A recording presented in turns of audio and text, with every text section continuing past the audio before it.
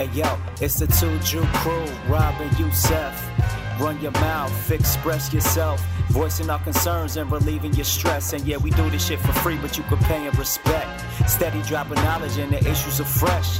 Yeah, the show is live, but we do it to death, most deaf. You know that no one does it better than us. But don't listen with your kids, cause we're likely to cuss. Weighing in on some dope topics. Lend an ear while we talk our shit, cause you know we bound to be so profound. Make you think a little when we push it down. Let us do the talking, just relax and unwind. Laugh your ass off, baby, have a good time. Rob and Yusef, yeah, we something sublime. Run your mouth, bitch, yo, we out of our minds. Run your mouth.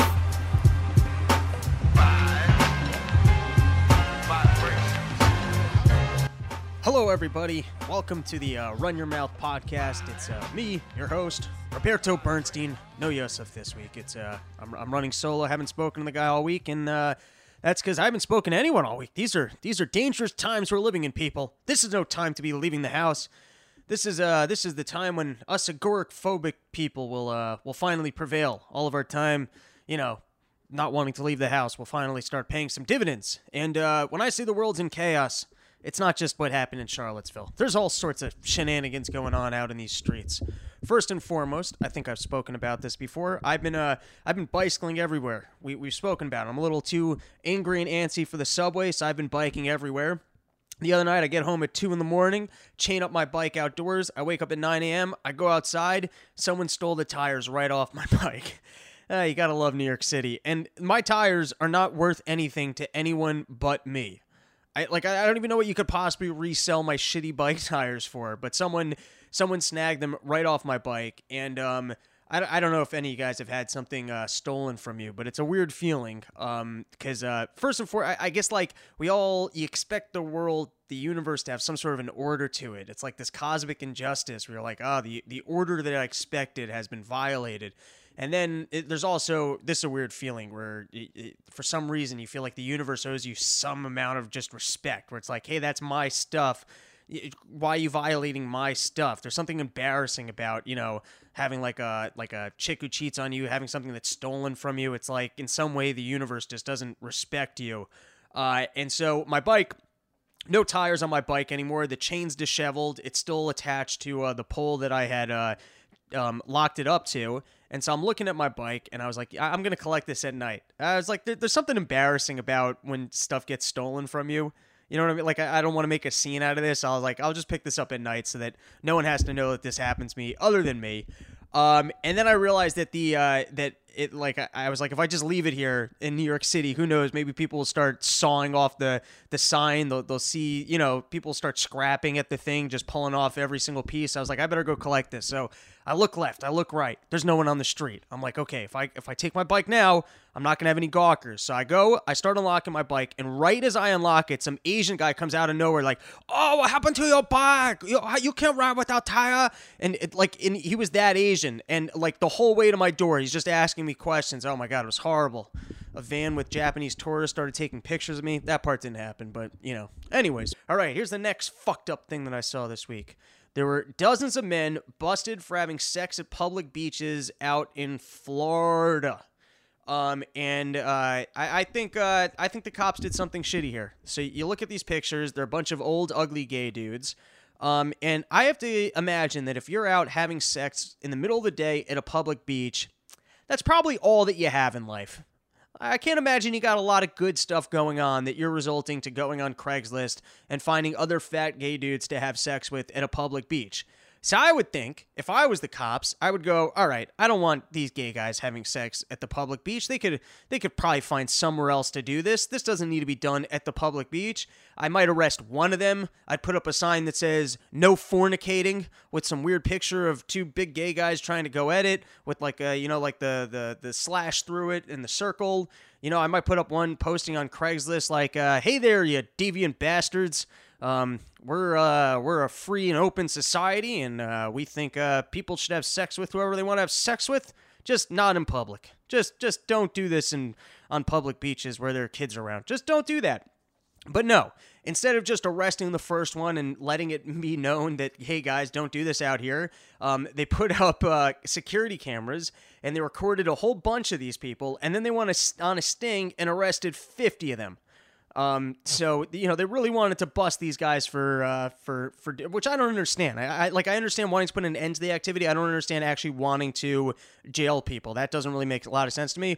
But I was thinking, like, you know, if these guys like having sex in public, they probably do like having sex in jail. And I really hope that they did that sting operation all in one day and they put them in a group cell. One of the cops came by in the afternoon. He's like, "Oh my God, Chief, you got to get down there. There's an orgy in the group cell. Can we get these people out of here?" All right, moving on. That's disgusting. Which brings us, of course, to what happened down in Charlottesville. Because, you know, there was a ton of gay sex going on down there, too. So, really, this is a perfect segue, everybody. Now, what happened down in Charlottesville was really quite frightening and tragic. I was trying to watch some of the footage to kind of get what happened, and it was I don't really get choked up. It was really fucked up to watch. The first thing is that video of a car coming down the hill is one of the scariest things I've ever seen in my life.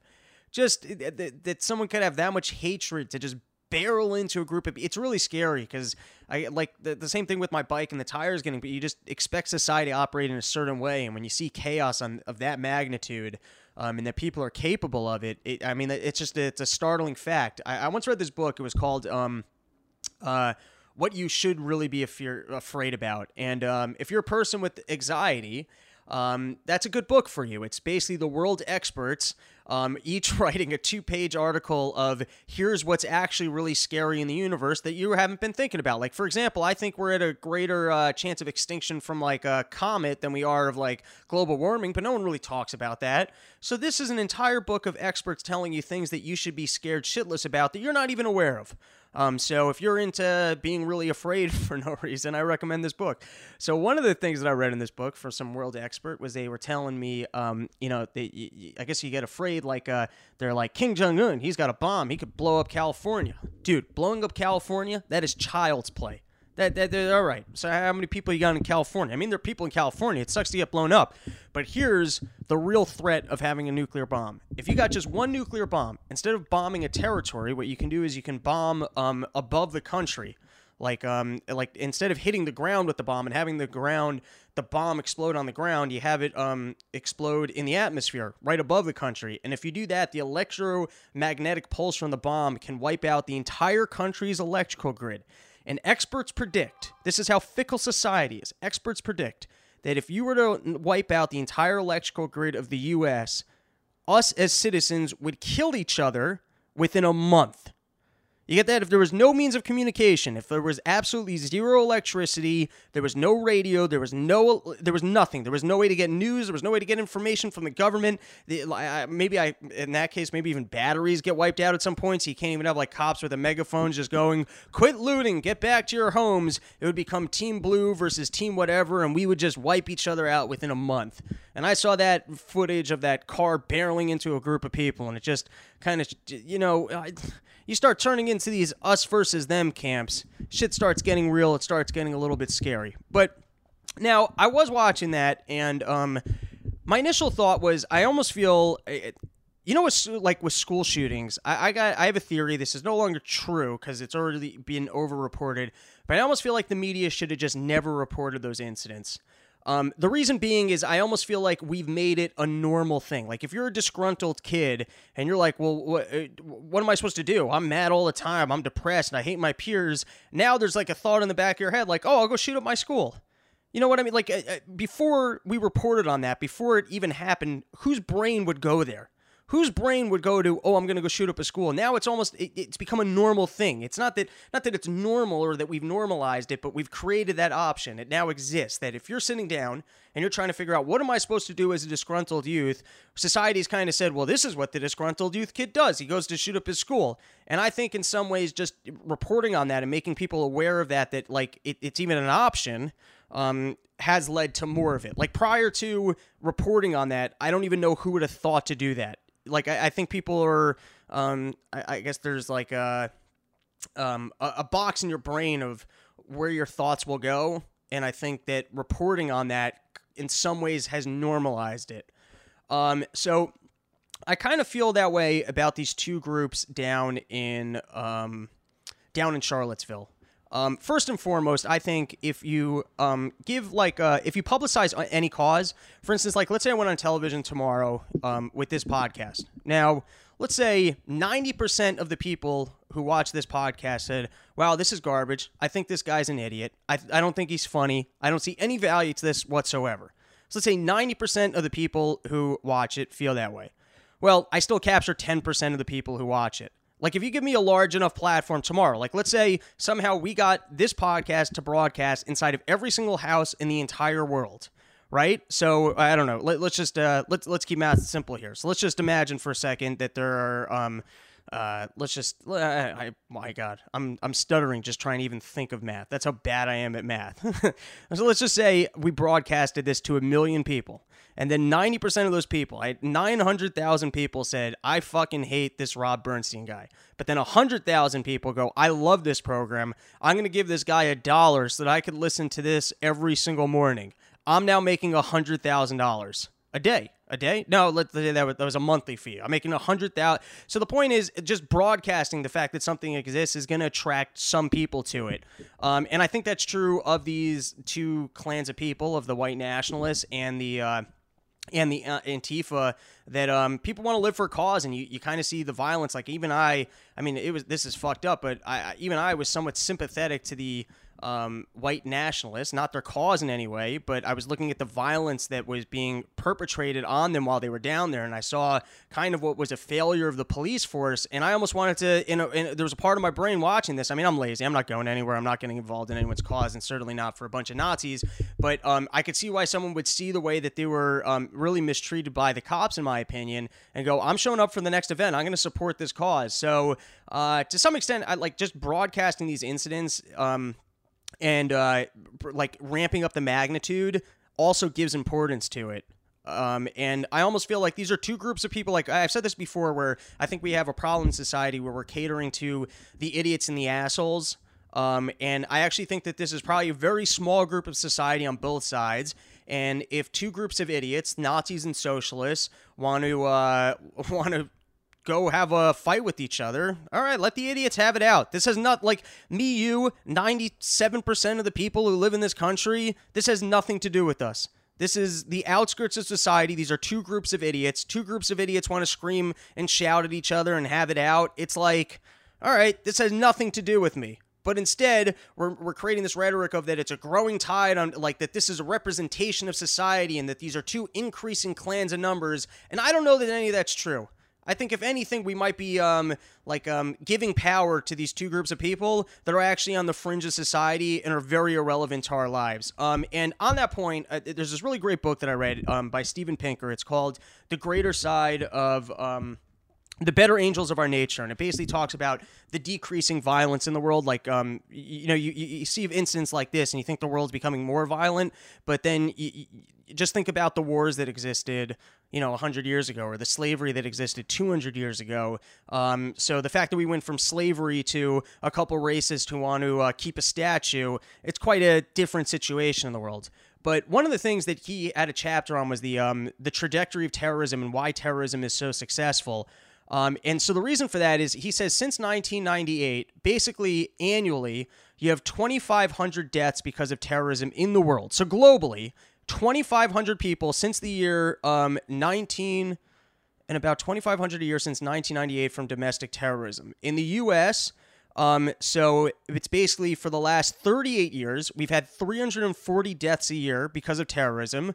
Then you had 9/11, which is a spike for that single year. You have 3,000 deaths in that year. And then since that incident, there's been about 11 a year.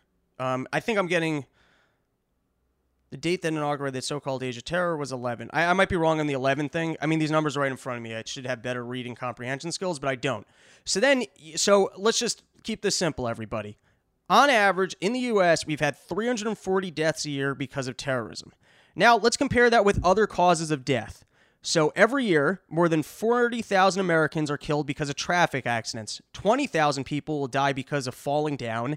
18,000 people from homicides, 3,000 by drowning, 3,000 by fire, 24,000 from accidental poisoning, 2,500 from complications of 30. 300 from just suffocating in their pillow, on their bed. You're on your bed, you roll over, you suffocate. Okay, and now here is the crazy one. In fact, every year but 1995 and 2001, more Americans were killed by lightning, deer, peanut allergies, bee stings, ignition of melting nightwear than by terrorist attacks. And then you think about all the money that we've spent trying to reduce terrorist attacks, and you think about the fact that we're all harassed when we get onto a plane and all the fear that we have of terrorism and how much that's restructured our entire lives, and you realize that is stupid. Terrorism is effective because we freak out about it and we have an overhanded response to what's actually not a giant risk to anybody. And so what he explains as being the reason for that is we have a fallacy in risk perception, which is people are nervous about risks that are novel, undetectable, delayed in their effects, and poorly understood by the science of the day. The second contributor is dread. People worry about worst-case scenarios, the ones that are uncontrollable, catastrophic, involuntary, and inequitable. So in other words, when you get like these really novel things, it's kind of like people are afraid of like plane crashes, and I think that's in part because people want to feel, we have this thing like in our head where like it's a way of feeling important, like that the odds of a plane going down are very slim, but it's pretty novel way to die. So I think people like I don't know, maybe that wasn't the best example for what I was trying to say here, but the point is, I think what's going on down there is not a real threat to any of us. It's two groups of idiots that are having at it, and we might as well sit back and let the two idiots have at it. Now, with that being said, there's something really, there are a bunch of just odd things that happen down there. So the first and foremost is I never thought I'd sympathize for a bunch of Nazis. Because I'm watching this, and I literally felt bad for the people. There's still people. They're standing there. They had a permit to, I guess, have this rally or have this the speech that they're going to have. And then they show up. The cops basically revoke their permit and then force them to walk back through the Antifa crowds, which were both violent, and people were getting like urine thrown at them. They were getting maced. It was pretty horrifying, and I don't know why the cops, the same way that they boxed them into the park and had all the street cleared on the other side of the park, why they couldn't have also separated the Antifa people from the protesters. It seems like the cops were, I don't want to say provoking the violence, but they definitely didn't do their part in restraining the violence. And here's the other thing about it. This is an odd concept of like free speech for hateful rhetoric. I want to play this video from Christopher Cantwell, which came out the other day, where he was kind of talking about the event. So let's give this a quick listen. Be peaceful, I want to be law-abiding, okay? That was the whole entire point of this. And I'm watching CNN talk about this as violent white nationalist protests. We have done everything in our power to keep this peaceful, I know we talk a lot of shit on the internet, right? But like literally, Jason Kessler applied for a permit like months ago for this, okay? When they yanked our permit, we went to the ACLU and we went to court and we won. We've been coordinating with law enforcement the entire time. Every step of the way, we've tried to do the right thing. And they just won't stop, We have done everything in our power. We have used every peaceful and lawful means by which to redress our grievances, and our enemies just will not stop. There's just something very silly about, can't we just peacefully hate people? I just wanted to peacefully go out there and tell people how much I hate them. Like, I don't know, if you walk around your neighborhood just going, hey, fuck you, you motherfuckers, I fucking hate you, my neighbor, I fucking hate you. It's like, yeah, if people start kind of hating you back, or if that escalates a little bit, you're not entirely at fault. But with that being said, I guess we do work. As a society, we have rules, and we've, if you want to say that there's a purpose of government, it's to enforce kind of what we agree on, and one of the things that we've agreed on is the fact that people have free speech. And so, as silly as it is, I guess, as long as their free speech isn't a rally of, hey, let's go be violent towards this group of people, I guess there is something to be said for allowing people to share their ideas. Now, first and foremost, I'm reading this book on negotiating strategies because I work in sale, and I'm finding that a lot in my current sales, there's a lot of it's not so much negotiation. I'm just finding people are haggling with me a lot, so I'm trying to kind of further my skill set of not just folding and being like nervous for the sale and just going, sure, yeah, I'll pay you, no worries, yeah, I'll pay you for the advertising. That works. That's what you guys wanted. Sure, I'll do that. So I've been reading up on some negotiating strategies, and one of them is letting off steam. That if someone is like upset with your product or like they come into a meeting and they're upset, just sit back and just let them talk. And sometimes people just let off some steam and then you can move forward. So if you got a disgruntled group of society that really wants to get out there and say, hey, this is why we're upset. Now, I think that their ideas for being upset are stupid, but I guess stifling their desire to want to express that, I don't know that that's helpful in any way.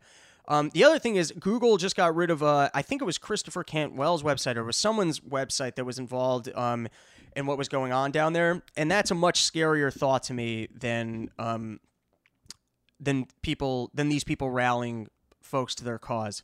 Because I think at the end of the day, I think these people's ideas are stupid. And so they're only going to be able to attract so many people to their cause.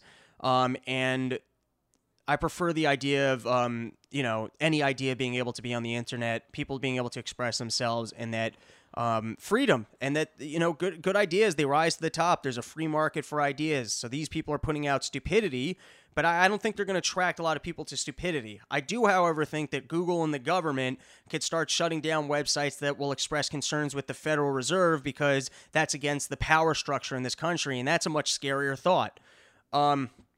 So I guess the idea is, in my opinion, there is an importance to free speech. If people are not expressing, it's so silly. In this case, I guess it's a bunch of Nazis calling for, I don't really know what they were down there trying to accomplish, but I do think the idea of free speech is important. I got to get a little more thought to this.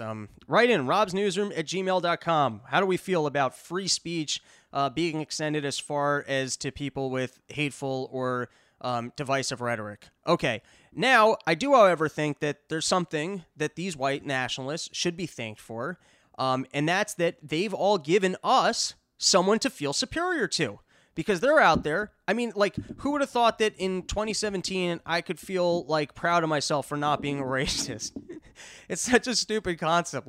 You're better than these people because you're white, and they're not. What does that mean?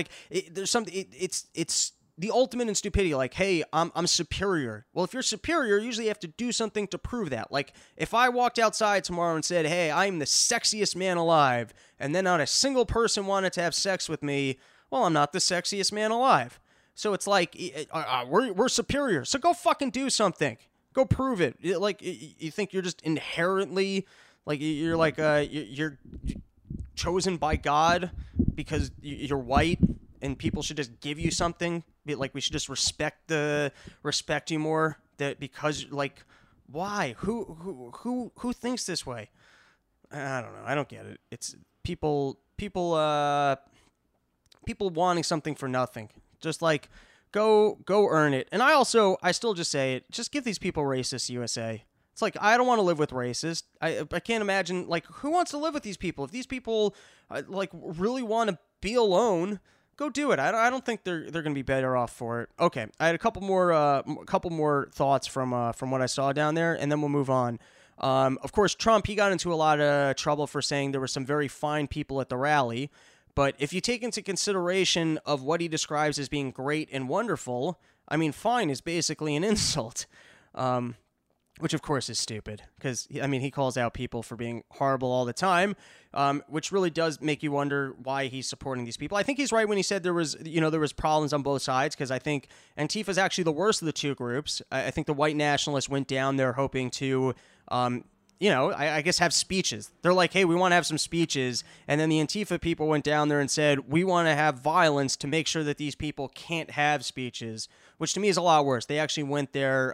They started the violence. Whoever throws the first punch is at fault. It's all words until that happens. And with that said, dude, this was a fucked up sight. I saw the Antifa people, like I said, they were marching in, and they just had women in the front line of them with these helmets and and Shields. That was pretty fucked up. So in conclusion, I'm kind of a lazy person, and I feel like as a lazy person, I'm pretty good at gauging what isn't important, what you really need to pay attention to. And the narrative here is that with Trump's victory, racists feel like they have a win with Trump in the White House, and now white nationalism is increasing at alarming rates. And until I can see some actual numbers, I think being afraid of this is stupidity. I think these are idiots on the fringe of society, and we should we shouldn't keep people from being idiots or mold society around idiots. They're idiots. And on that point, I don't know. I felt like I had something else to say on that point, but I don't think I do. Okay, hopefully we're going to have Yussel back in studio next week. We'll be at it with the news. robsnewsroom@gmail.com. Oh, by the way, I want to make clear, I don't support the cause of these white nationalists, but I do think that the cops fucked up. The cops really fucked up. Those people are still human beings. If they had a permit to come down and express their ideas, you have I think the state has an obligation to actually enforce their right to free speech. I also think Antifa's dead wrong in going down there looking for violence. And I think what happened down there is tragic. And that's it. We're done. Later, dudes. Run your mouth, bitch. Yo, we out of our minds. Run your mouth.